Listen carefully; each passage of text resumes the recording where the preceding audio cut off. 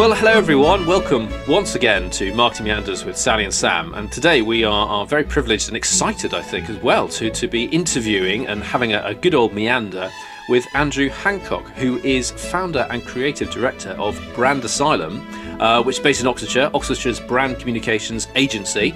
And Andrew has extensive experience in the area of brand and obviously marketing communications. And so we're looking forward to having a really interesting conversation with him about all sorts today. But before we get to that, I just wanted to obviously welcome Andrew and kick off with, our first question to him, which is perhaps if he could combine his favourite dish combined with just, hello and who are you and how are you feeling today, Andrew? Sam, morning, and thank you very much. And Sally, thank you very much for having me on the show. I can't wait to see where this meander takes us. A little bit stumped with the first dish. I've got a number. So I'm going to go for something a little bit out there, left field. I'm going to go for moule marinier. Oh, lovely. Purely because I see it as three dishes in one. You have your bread, which could be your starter, a little bit of butter on, then have your moule as your main, and then to finish, you have a little bit of soup to soak it all up. So it's kind of everything. You can mix and match the flavours, depends where you are, and especially if they're fresh or in the south of France or up in Scotland, they taste completely different.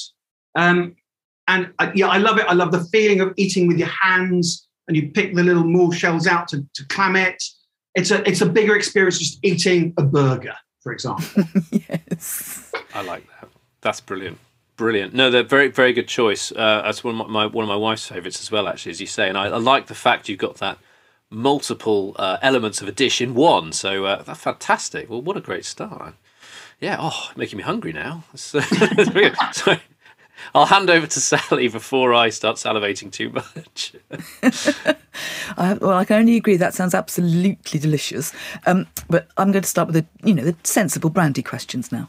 It was really interesting because in a way, what you just described as moule marinier is a way almost like how a brand works, isn't it? People tend to not think that brand has more than one level. It's not just one thing. It's not just, here's my logo, that must be a brand. Do you think a lot of people make that mistake?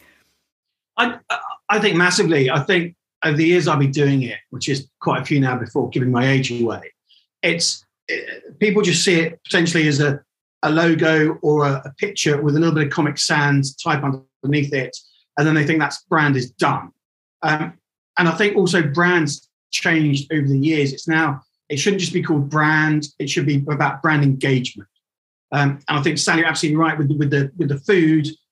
It's like with the moule marinier, you engage with the whole experience of it. And a brand should be all about engaging through the whole experience with different touch points, through not only how it looks and feels, how it's said, how it's spoken, how it's delivered, how you're marketed to. And then, it's all about trust, isn't it? There are big brands that everybody likes and loves, and they go back to time and time again. And there's a reason for that. It's because they're made to feel special by the brand. So it's not just a logo. It's not just one thing. It's a whole heap of things that are constantly changing, evolving, and making you, the consumer, feel special. Yeah, I think a lot of people get that very wrong. A lot of people do think, as you say, here's my logo and that is my brand.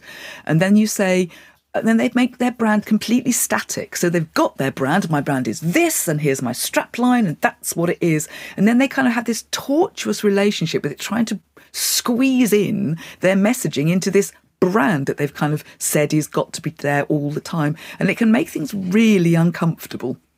Yeah, 100%. And also I think, people might come up with a brand and a brand name and a strapline, and then over time, every business evolves. But they don't evolve in the brand with that, and they don't evolve the messaging or what's being said. So what they might be saying on their brand is not what they do in reality. Yeah, that's right. And and people notice that. People think maybe customers don't notice that, but they do. I'm now trying to think of an example, which will come to me eventually, but people do notice that you say the best fizzy pop in the world, if you're Coca-Cola, and then they find that actually, no, when that's where Coca-Cola went wrong, when it went from making Coca-Cola, which we all know with it, to making water. When Coca-Cola launched its water brand, and you think, ow, this is awkward. Customers are going to notice that, what are you saying to me here? I don't know what this water thing is going on about, really. Yeah. And I think that's, again, the same. It's like, Coca-Cola is a great example. Coca-Cola owns so many sub-brands that are standalone brands by themselves, but they're the parent company. So they've actually gone into their, they're so, and one of the best things ever is, I don't know whether you guys have seen it, is the Father Christmas brand guidelines from Coca-Cola.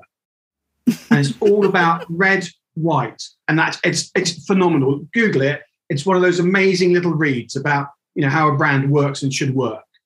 And Coke does it, and it almost does, it goes, we're so precious of our own brand Coke and that name, we can't be associated with like soft drinks, with like water, all the other brands that they have underneath their parent brand company. That's right, and that's hard. I mean, having people, because I used to work for publishing companies, and publishers will have lots of different brands under them. Some of the brands are authors who have huge egos and want to be the whole new brand, or they're just types of books. So I used to work for Penguin, and then under Penguin there's Puffin, which I think we all know and love. But they also had, a lot of you probably don't know, they had a whole brand for pterodactyl, which does actually begin with a P. And that was their hardcore academic anthropology. So they had these multiple brands that they're all birds and they all began with a P. Puffin, Penguin. Sally, are you telling me pterodactyl starts with a P? I am telling you pterodactyl starts with a P. Every day is a learning day. See, there you go. It's a silent P. I know. I'm just glad you didn't ask me to spell it, Sally. That's the main thing. That's the next time. And there's no comma, Andy. Managing those sub-brands can be awkward, and I think people have to think quite hard about when they think about, we've got a new brand, a new product here. Like Sam and I constantly talk about handbags. If we suddenly said, we're going to have a whole new, we're going to start selling sneakers in our shop. You have to think quite hard, don't you, about how that's going to work with your Uber brand on the top. Yeah. I think you can have a lot of fun with brands. I think for the brand owners, it's very hard. And I work with big companies such as Atos, where they have brand police. And they are so stringent, and they're literally about 50 people around the world checking every single content that's pushed out to make sure it's on brand, because they are so absolutely nailed on to, like, it's got a tone of voice got to be like this, imagery has to be like this, logo has to be used in this way. There's so many more things than just, a picture, a bit of copy, your logo stuck on the bottom. It's all going to work together as one. It's almost like baking the most perfect cake. All the ingredients have got to be together in the right way to create this amazing Victoria sponge with candles and sugar icing on top and all the rest of it to make it stand out. I think that's what every brand wants. Yeah, exactly. I mean, it's interesting what you said as well about, because for me, it's sort of, there's the, cause we had a previous conversation about, I suppose, smaller businesses and saying, where do you start with creating your brand, the sort of the origins of a brand origin. Then, as you already said, Andrew, about the existence. So it exists and it evolves. And then it's the manifestations, I suppose. So the marketing angle, I suppose, being the, as you say, the brand police, the manifestations of the brand in terms of communications, how people find us, how they understand about us, and then the whole aspect of what does that actually mean. So if we do the logo in a certain way, we have a certain tone of voice, we use certain imagery, what are we trying to elicit in the minds of our consumers and the world at large? But I was interested in particular as well about what we've heard an awful lot about this year, 2022 and onwards, I suppose, is this interactivity. As you said, about going right back to the Moule Marinière, the idea of how people interact with brands. And I mean, there's clearly more technological options, but would you say that interactivity, that engagement is increasing, and is it changing? Is it diversifying? Is it harder for brand managers and marketers to achieve that, or easier? How do you think that's developing? I think it's harder for brands because year on year there are more tools to be seen on, more channels to be exposed to. Take, for example, TikTok. Only recently now, it's been going a few years now, TikTok, but only recently now, or certainly I've seen it in the past 12 months, more high-level brands advertising using TikTok as a platform, a serious platform to push their brand out. And it's just another target market they're trying to, engage with. I think you have to do all the standard things. I think for smaller brands, it's just being honest with yourself. And it's being honest with what the company does, not being this, this grandeur and we do this, this and this. And it's kind of being, actually, we just do this, do it really well. And this is what we believe in. This is our USP. This is why we're different. And then people buy into that. I think, the general public are very savvy now, and they soon go, actually, that's a load of rubbish. I'm going to go with these guys. And there are some great brands who do it. I'll try to name a few now, but I think there are some which you go, yeah, that really works and engages, and others where you go, actually, they're trying a little bit too hard. Okay. So you don't have to be everywhere all the time. So your brand doesn't have to be on TikTok and Instagram and Facebook and LinkedIn all the time everywhere. That would be a mistake, you would suggest, for some people. I think so. If your target market isn't there, then there's no point in pushing it there. I think it was it Dove? I can't remember who it was. And they literally had a sofa in a shopping mall. It's where people just come and sit down and have a chat. And it was amazing. It was all just about talking and giving people time for a chat. And you can have lots of different campaigns across things, but it was almost like they used to be like, just stop for a minute, just, have a break. Life's busy, and we're going to do that. And I think that's a nice thing about, going back to the start, with brands need to work with campaigns. And the campaigns need to then lead into the brands that reassert what the brands stand for through those campaigns.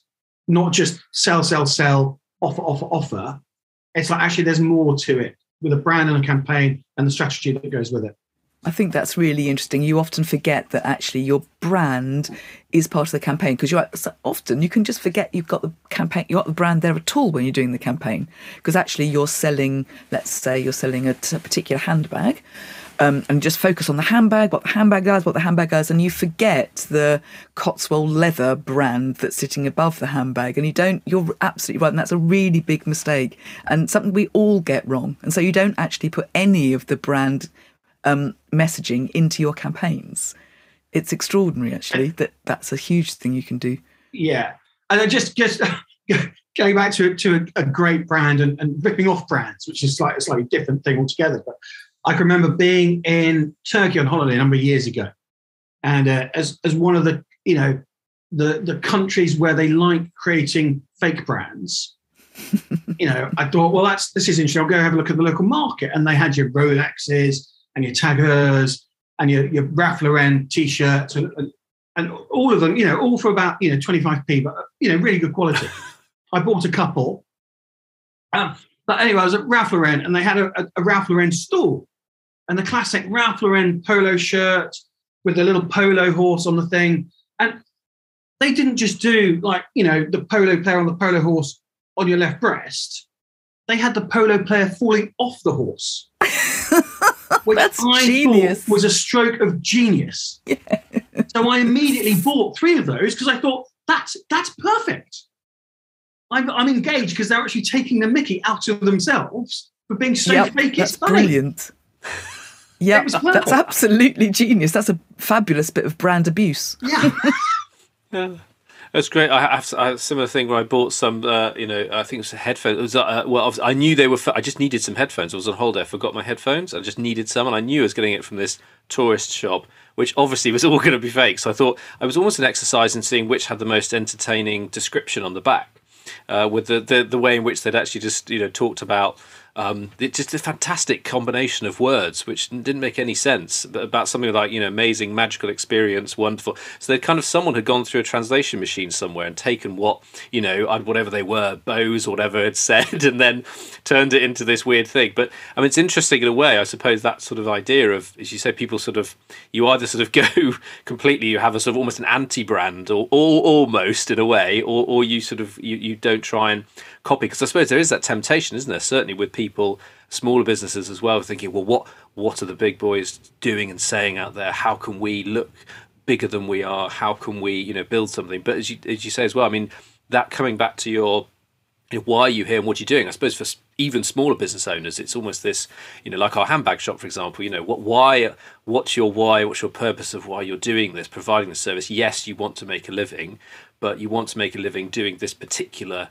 thing, service, product, and what does that generate? Because I mean, Sally and I have spoken about this in the past, when sort of how much the brand ownership, if you can call it that, where that belongs. It's sort of like we were saying, you start something, and then as soon as you have followers or an audience and customers, hopefully, does the brand, I mean, I'd be interested to know your thoughts on this, Andrew, who then, the brand then becomes almost the ownership of the collective, in my mind anyway, becomes the community, and the consumers are very much, it's directed by you, but how do you perhaps influence that? And or is that, do you think that's true at all, that sort of the brand is then sort of effectively almost owned, in inverted commas, by your audience? How much do you agree or disagree with that statement, I suppose, is what I'm trying to get to.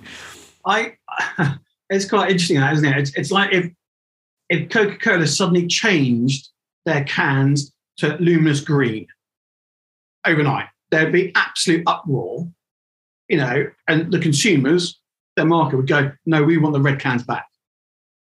And they'd take them back. But, I think for a smaller business, I think it's slightly different, because I think the brand will evolve and change. So you need to have that ownership of that. You can't be swayed by what your customers want to do. You want to be true to your brand. Yeah. There's an argument that you actually want to listen to what they're saying, because they might be right if they're buying a product. But also you want to be true in terms of actually what's your vision, where's your direction, where does it want to go? As you could be just going, oh, I'm going to be green one day, blue the next, and red the next, and I've changed my logo to this, and I've done sans serif to serif font. Now I'm going to go script, and I just want to go back to Comic Sans. And the best brands don't change very much; they're just tweaked. A great example of that is Starbucks. So if you look at Starbucks logo, it was really complicated, and over the years, it's been like pared back. Now it's a really stylish, simple logo. That is interesting, because if you look at the history of the Coca-Cola logo, the Coca-Cola label started, if you look at the very, very beginning when they launched it, it's a kind of Victorian black and white picture with loads of copy on it. This very complicated kind of two people standing with drinks and loads of fabric clothing, etc. It's really complicated. And seeing that brand development is really interesting, to seeing it doing that. I think what I do at Brand Asylum is I have this mantra called KISS, which is keep it simple, stupid. And it's very much taking that, where you've got everything's complicated in marketing, in branding, in design, in websites, in digital, in wherever you want to go, it's complicated. The best stuff works when it's the most simplest and the purest. And what we try and do, or I try and do, is then I take all the complicated from clients and then simplify it down to make it work hardest in whatever channel it needs to go through. Yeah, and stop people being so puritanical about it, because actually things can change occasionally. I mean, although I think brand guideline volumes are very important, it can be incredibly torturous when you've absolutely got to have the logo bottom left. Yeah. You think, no, it doesn't bloody fit bottom left. Yeah. It's a little bit like, I spent a number of years working on the Mercedes-Benz account. And again, their brand guidelines were ridiculous. But I understand why, because everywhere you went, it's a bit like going to McDonald's. Wherever you go, McDonald's around the world, it's the same. You've got this sense of trust with that. There's a sense of, expertise, a certain sense of, you don't want different dealerships doing really rubbish logos up top end corner and it all looking a mess and a dog's dinner. That's really bad for the brand, for the bigger brand picture. So it's always got to look as smart and as sharp as it can. But at the same time, brands, when they've got to that stage, they're very powerful. And as long as you don't really get it consistently wrong, I think it can support occasionally the logo being bottom right as opposed to bottom left. The whole world is not going to collapse if actually sometimes your logo reverses out wrong. Agreed, sir. Agreed. I used to work for Penguin, and Penguin also has this very big brand. And, oh, God, the number of times we had we had brand police at Penguin too, and the anger because the Penguin was facing the other way. And we said to them eventually, we're going to do a poll with people and say, which way does the Penguin face? And nobody has the faintest idea which bloody way the Penguin faces. You see, I would say, as a branding guy, the Penguin should be facing the way you turn a page. I don't think it does. It wants to lead you on to turn the next page. Yeah.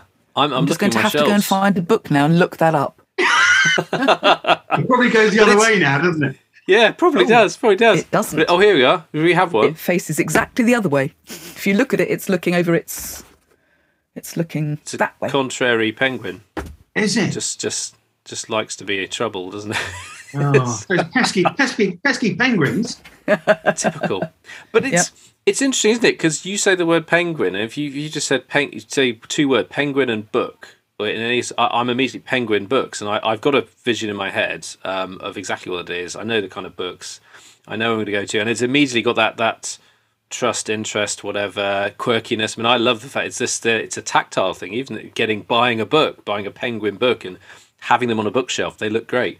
But it's, as you say, the simplicity. I mean, I've looked at this. I remember going way back to university days. We were talking about how many businesses actually survive, and we had this fantastic graph that shows like 1900 to whenever how many survived, all from the 19th century, and obviously very few actually survive, but some of the big brands survive. And you look, it's one thing I seem to find is that the simplicity there's an increase in simplicity in terms of both logo and both brand to a certain degree. I mean, it seems simple on the surface at least. You look at some of those immortal, Rolls-Royce brands, you've mentioned Mercedes, etc.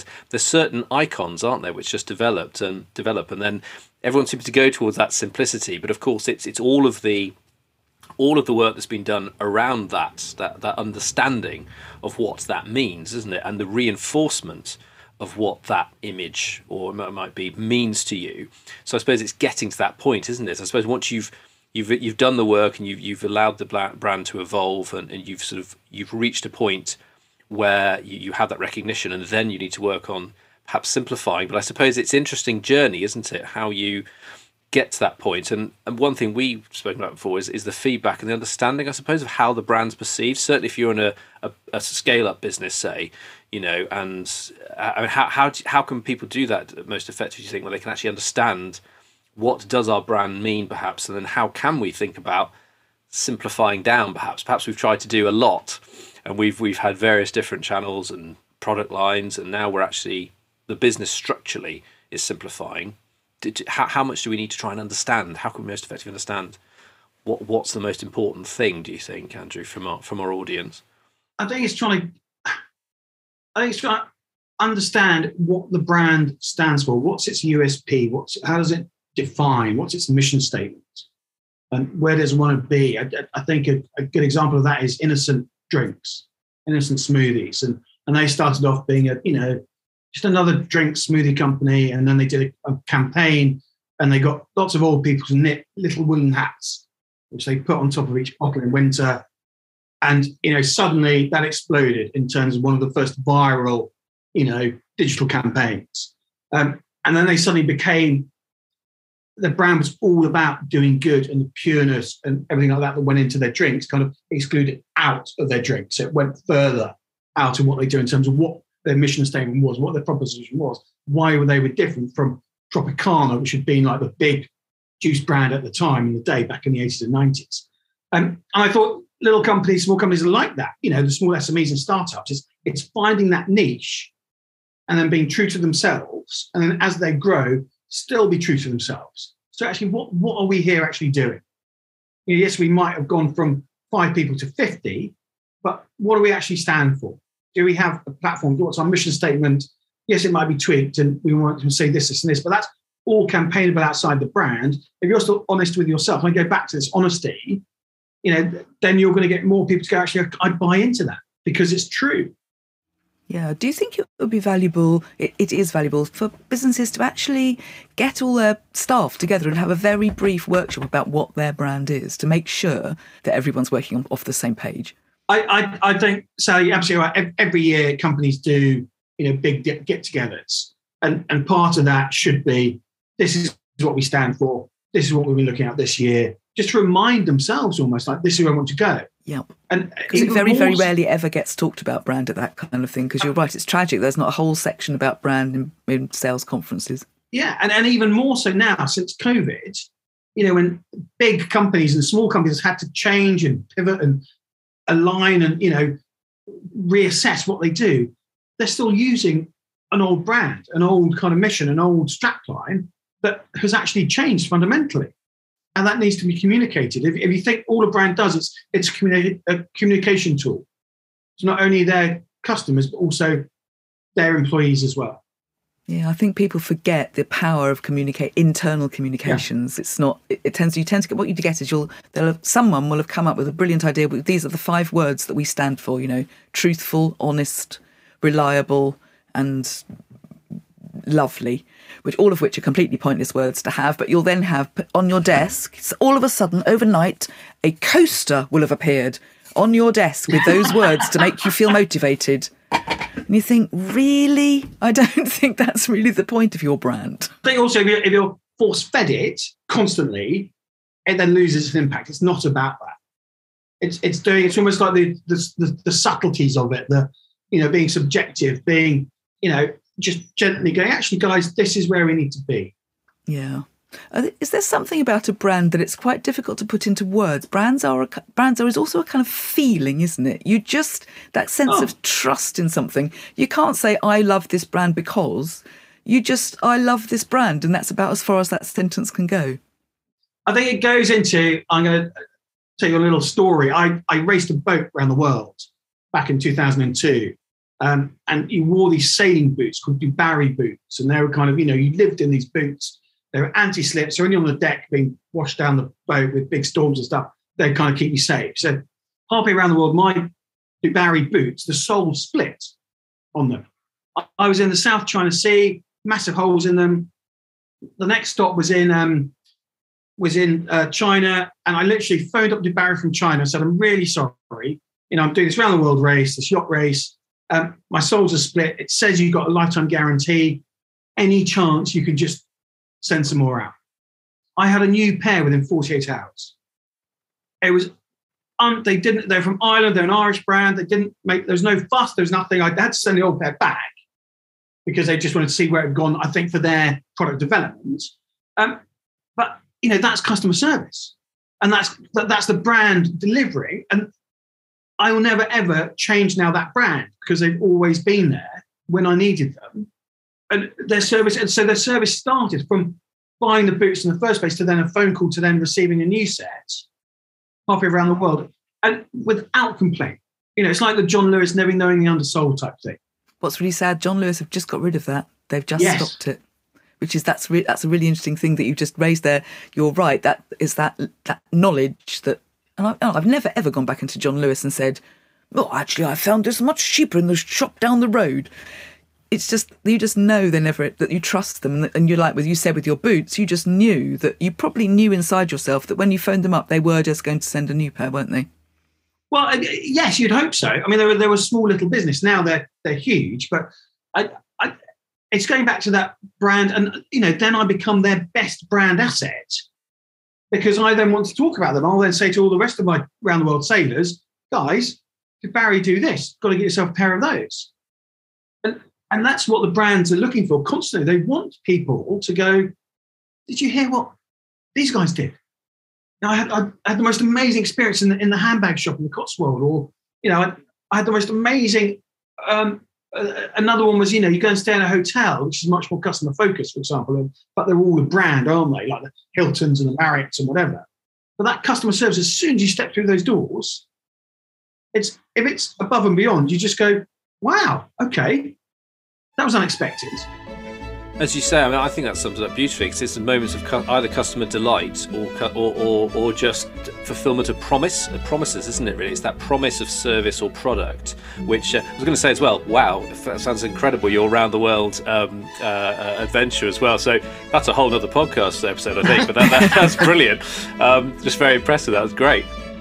Well, that's it, everyone. Thank you very much for listening today. In the meantime, if you want to keep in touch, you can find us at MeandersPod on Twitter, or you can get to us on Facebook. You can also email us, which is meanderspod@gmail.com. So hope to see you or hear you, or you to hear us next time anyway. And good luck, everyone. Take care. Bye for now.